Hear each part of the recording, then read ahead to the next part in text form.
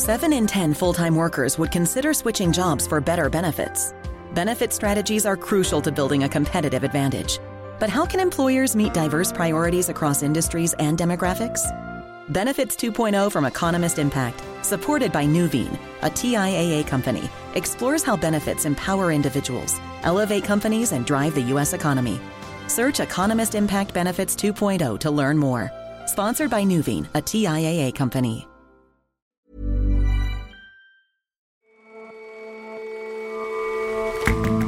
Hello and welcome to The Intelligence from The Economist. I'm Jason Palmer. And I'm Ora Ogunbiyi. Every weekday, we provide a fresh perspective on the events shaping your world. China's Communist Youth League is kind of like a training ground for becoming a party member or even leader. President Xi Jinping has made beefing up the league a priority, and he's succeeding with help from, among others, a rap star. And an Australian cartoon called Bluey has spread far beyond its homeland. It's now watched in 60 countries. We look into why the animated shorts, centered on the way parents and children play games together, has been such a rollicking success.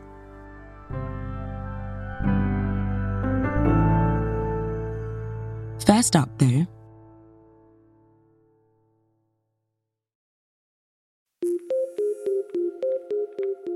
today, a vote for a new Speaker of the House will be top of the agenda for lawmakers in Washington. The American people deserve to have their Congress, their House of Representatives working, and we can't have that happen until you get a Speaker, so we need to do that. Republican Jim Jordan, who won the conference nomination on Friday, will be hoping to garner the 217 votes needed to secure the job. It's the latest round in America's long-running federal budget saga. Once again, a row over what needs to be funded and how almost led to a government shutdown late last month. The bill is passed, and without objection, the motion to reconsider is laid on the table. It was avoided, but only temporarily. And without a new deal, federal government funding will expire 1 month from today. But the looming deadline isn't the only threat America should be concerned about. The country's budget issues are being exacerbated by the rising cost of debt. And it's a problem that isn't limited to just the US.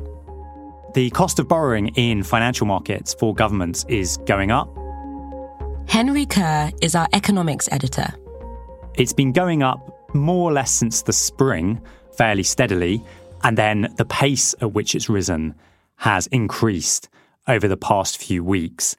And we've now reached a point where people are really beginning to ask whether we're in a new era of so-called higher for longer interest rates and higher for longer bond yields and borrowing costs. So what do these higher borrowing costs mean for government budgets? If you're having to spend a lot of money on debt interest, then that means you have less money for everything else. And ultimately, you have to find a source of funds to pay for everything in your budget, including debt interest. You need to have less government spending, higher taxation, or you need to come up with some other way of servicing your debts. And that could, in the long run, mean more inflation, because inflation inflates away your debts. So where this ultimately leads could be quite painful. And why has the cost of borrowing gotten so high? It's a few things. So the impetus for bond yields to rise originally was the fact that central banks are putting up interest rates to fight inflation, and bond yields are pegged down by interest rates. Now, for a long time, we've had a so-called inverted yield curve, which means that short-term borrowing costs are higher than long-term borrowing costs. And that's because people expect central banks to cut interest rates. Now, investors are asking whether interest rates are going to be high for a long time.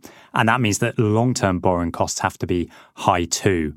And in addition to that, investors are becoming a bit nervous. They're becoming nervous about the fact that government borrowing is so high. They're becoming nervous about the fact that politics in the US is fractured. And so there's a general sense of unease in bond markets. And while the US has been the locus of this, the US financial markets set the pace for the whole world. So higher yields, higher bond yields in the US have been spilling over globally. And that's created worry in Europe about whether the most indebted governments, and in particular Italy's, can afford these higher borrowing costs in the financial markets. And are these higher yields uncommon?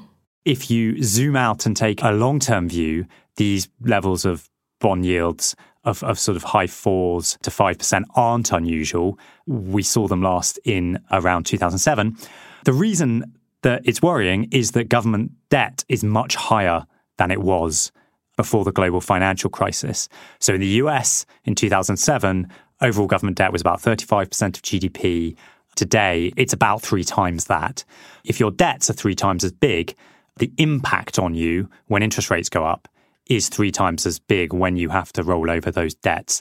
So the potential implication for government finances is much greater than it was last time yields were this high. Okay, and it sounds like these responses that we're seeing from government, so more borrowing, more tax to kind of fund this debt servicing, more cuts on public spending, these then create their own problems in turn. Yes, that's right. There's a circularity to this, which is that when your debt interest bill goes up, if you don't plug the gap with higher taxes, then you end up borrowing still more and your interest rate ultimately goes up further. So that's difficult. Increasing taxes obviously weighs on your economy and is unpopular with voters. The next big fiscal decision that the US government faces is whether to renew Donald Trump's tax cuts from his term in office. A lot of them expire in 2025. And it's quite likely that whoever's in office, a significant portion of those tax cuts get renewed. And that's going to make the forecasts for America's public finances look even worse because at the moment, those forecasts are based on the default law, which is that those tax cuts expire. If you were to let those tax cuts expire, it would mean a big fall in the amount that Americans can earn before paying tax. It would mean less generous tax credits for parents. It would be quite significant. In the long term, if you're trying to get America's budget into order, you're looking at less pension spending, less Medicare spending on healthcare for the old. And all these things are painful. Balancing budgets is painful. But with the tussle in Congress over approving a new budget, are we likely to see increased taxes nonetheless? Well, the interesting thing is that the tussle in Congress over whether to shut down the federal government is a fight over quite a small portion of America's budget. So it applies only to what's called discretionary spending, which is spending that runs through the various departments of America's government and is about a quarter of the total. The real pressure on spending in the long term is coming from mandatory spending, which is on pensions, Social Security, and on Medicare, and so on. So even if the Republicans in Congress extract spending cuts, it will be on quite a small portion of the budget. It's not going to deal with that long-term problem. So I'd say this is going to be a theme that's going to run significantly beyond the current political cycle. And you mentioned earlier about the spillover into Europe. Is this problem of rising government bond yields a common one that we're seeing across advanced economies? So it's true that bond yields are rising in tandem across advanced economies. If you wanted to point to an exception, you'd say Japan. They've gone up, but they're still much lower. They're still less than 1%. And that's because Japan's central bank caps bond yields. It intervenes in the market to stop them rising above its target. The big difference between countries is how indebted they are. So Germany's bond yields have gone up a lot, but Germany is much less indebted than Italy. So no one really doubts Germany's ability to pay its debts. Italy is at the other extreme because it's so indebted. And then you have intermediate cases like Britain. Britain is more indebted than Germany, less than Italy. It did face a crisis in bond markets last year when the Truss government temporarily proposed unfunded tax cuts. And then there's the US, which has much higher borrowing capacity than other economies because it is so large and so important in financial markets. But nonetheless, there is ultimately a limit somewhere. So the upward pressure on borrowing costs is universal, but the effects are different depending on where you look in the world. So then what is the solution? What should politicians be trying? Ultimately, I think they're going to have to take budget deficits seriously again. There was a moment in the early 2010s where everyone was very concerned about government budgets.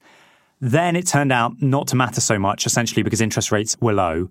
And it was much less politically important in the late 2010s, which is why you got things like the Trump tax cuts And in the pandemic, you got really aggressive fiscal policies and the handouts to households. Politicians are going to feel the pinch again in a world of high interest rates, and they will have to work out how to balance spending and taxation. And I think the really interesting question in the long run is whether there's more inflation to get out of it. But we're just going to move back into an era, and we have to move back into an era where people realise that there are trade-offs. You can't have your cake and eat it too when it comes to writing a government budget. Henry, thank you so much for joining us. Thanks for having me.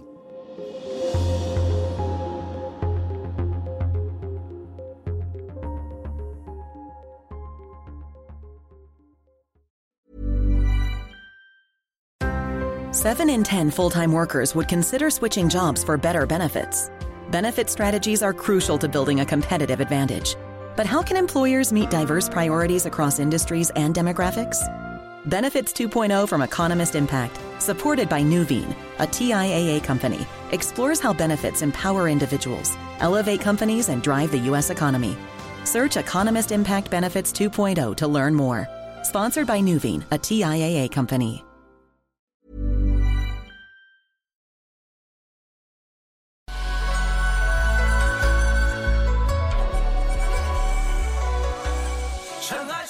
To mark China's National Day, which was on October the 1st, the Communist Youth League, and that's an organization for young people that is under the supervision of the Communist Party, sent a video on Weibo, which is a microblog platform, to its nearly 18 million followers. James Miles is The Economist's China writer at large. It was a staunchly patriotic video and full of the kind of expected syrupy Communist Party language. With this patriotic messaging were images of a beautiful and industrializing China. What was surprising about it, however, wasn't this nationalistic message. It was the singer and his style.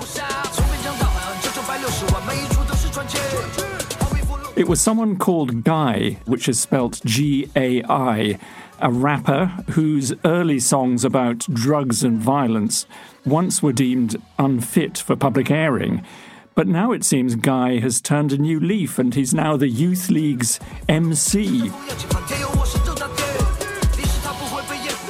Recruiting people like Guy has helped the League, clearly, to spread the message that it is the representative of China's nationalist spirit. And a huge amount of effort is being made by the party now to remold the Communist Youth League, to dispense with its fuddy-duddy image and to make it seem an organization that is much more in tune with the youth of the country.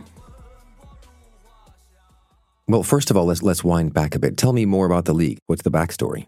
Well, it's a vast organization. It has roughly 74 million people compared with 98 million in the party itself. But this is a group that essentially grooms people aged between 14 and 28 to, in some cases, become Communist Party members. It helps the party to identify those who will go on to become political high flyers. And crucially, it helps the party to maintain ideological control amongst a key section of the population. Those who are at high school or university in particular have always been regarded by the party as a politically risky group. And you'll remember that it was precisely people of that kind of age who were at the forefront of the Tiananmen Square protests of 1989. So when Xi Jinping came to power in 2012, he set about beefing up the Communist Party itself, but also, very importantly, revitalizing the Communist Youth League. And we've ended up talking a lot on the show in the past few years about how many of China's youth are unhappy with how things are. So I guess the League's job is that much harder now. Well, it will be, and that's where these rap videos come into it. They're all pushing out a kind of feel-good message, as well as, of course, a lot of criticism of the West and Western-style democracy, trying to portray China as a much more successful place with a much better political system.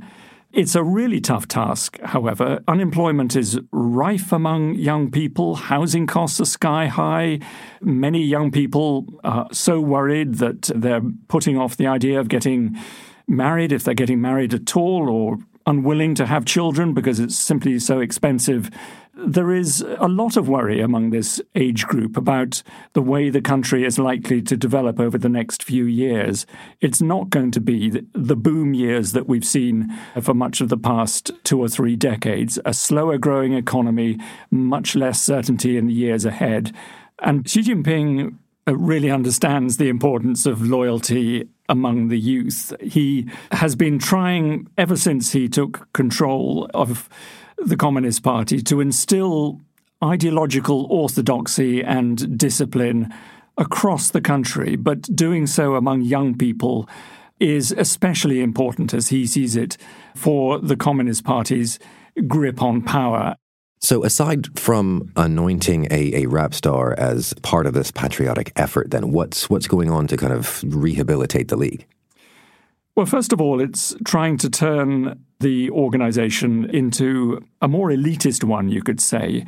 Indeed, membership has been dropping under Xi Jinping, and that's partly because the party has been telling schools that they can't simply sign up entire classes to become Youth League members. That was once the common practice. But also social media are a big part of this effort. The Youth League has set up numerous accounts. Every provincial lower-level league branch has set up its own account, and these are pumping out propaganda. Some of this is using people like Guy, whose real name is Zhou Yan, the rapper, who made a name for himself on a Chinese reality show, kind of like American Idol.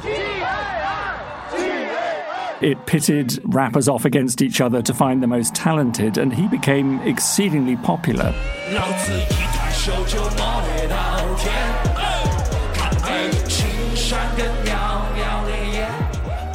Slick videos are pumping out messages which, of course, are full of praise for the party and the country. Sometimes they're even in English, like this one, which, among other things, explains the party's stance on Taiwan. You're probably also confused about our situation in Taiwan and who the relationships between it and the mainland. Actually, for normal citizens, we just want us to be united as one because we think we're from one family the same. But on the motivations, though, if I'm a young Chinese person, why don't I just see this as a sort of ham-fisted way for the party to tailor its message to me by chucking some, cultural gewgaws at me like this rapper? Why am I going to buy this message?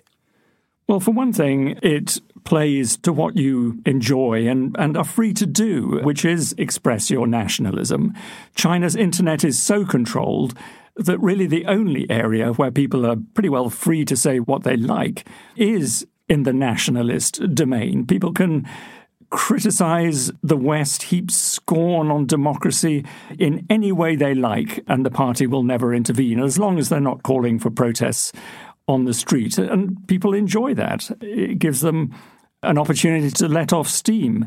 But there's another crucial thing that's going on here, and that is that young people are also very pragmatic, and they do see, rightly so, that the Youth League is a crucial channel for entry to the Communist Party, and membership of the Communist Party confers great advantages. It's difficult to get into the party, usually anyway, but once you're in it, you have a much better chance of getting a job in government or in a state-owned enterprise, and growing numbers of young Chinese want those kind of jobs because it confers stability.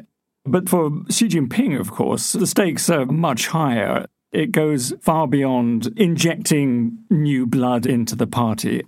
This is a way, essentially, of ensuring that the party dominates debate about Chinese nationalism, that it's the party's view that prevails, and crucial to that view is the notion that loving the country must involve loving the party itself. James, thanks very much for joining us. Thank you, Jason.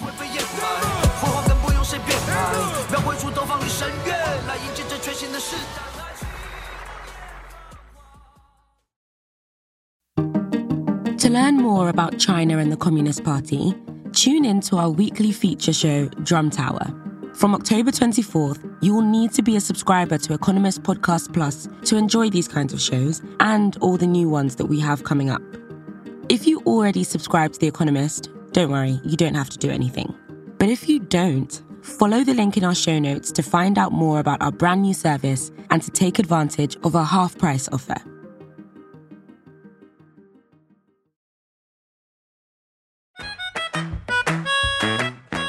Bluey is this animated series for kids about 4 Australian blue heeler dogs, and it turns 5 years old this month. Sarah Burke is our bureau chief for Mexico, Central America, and the Caribbean, and is a doting mother.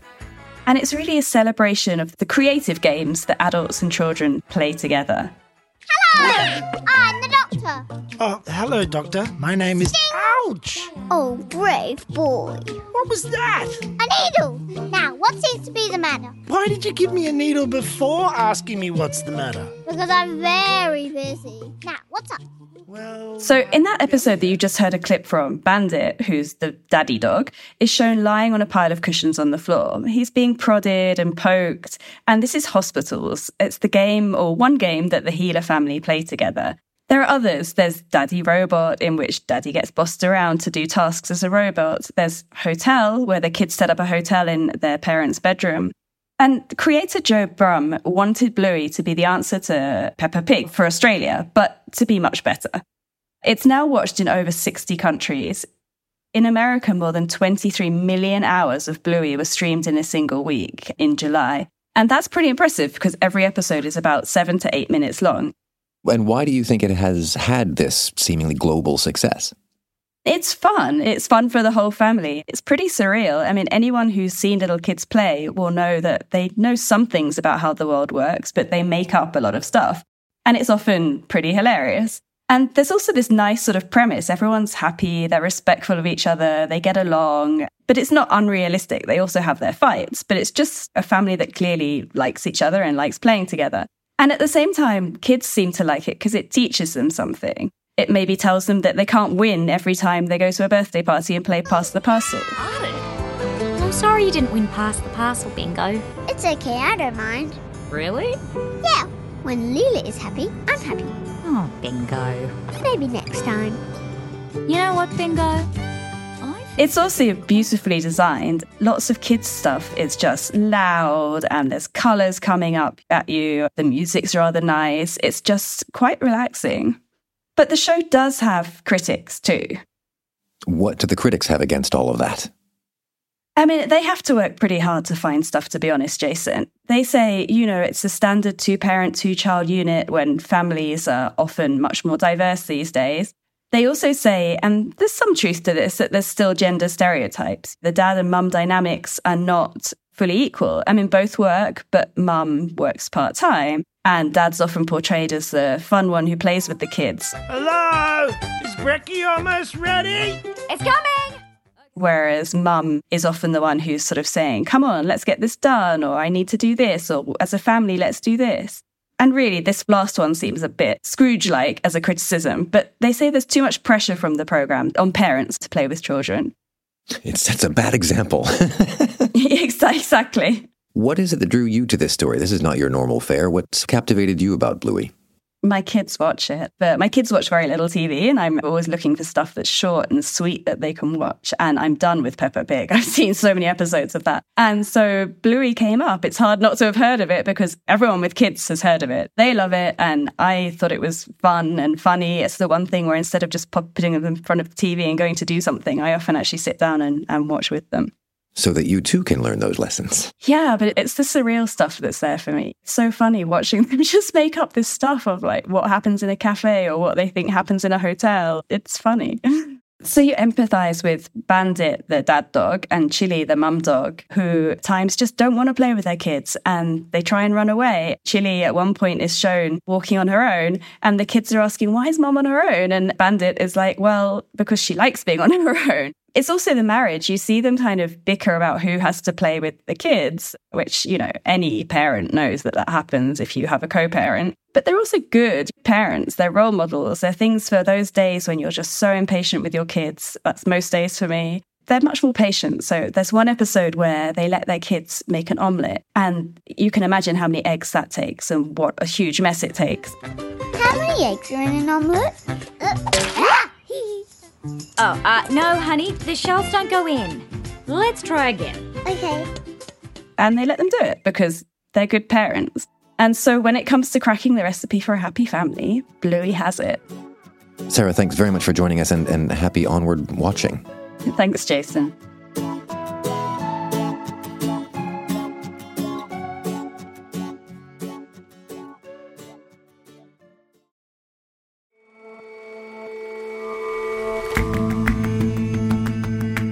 That's all for this episode of The Intelligence. To the thousands of you who have already signed up for Economist Podcast Plus, thank you. But if you haven't taken the plunge yet, you'll be pleased to hear that our half-price offer on the year-long subscription has been extended until October 31st. So follow the link in our show notes now or search Economist Podcast Plus online to get in on the action. And we'll see you back here tomorrow.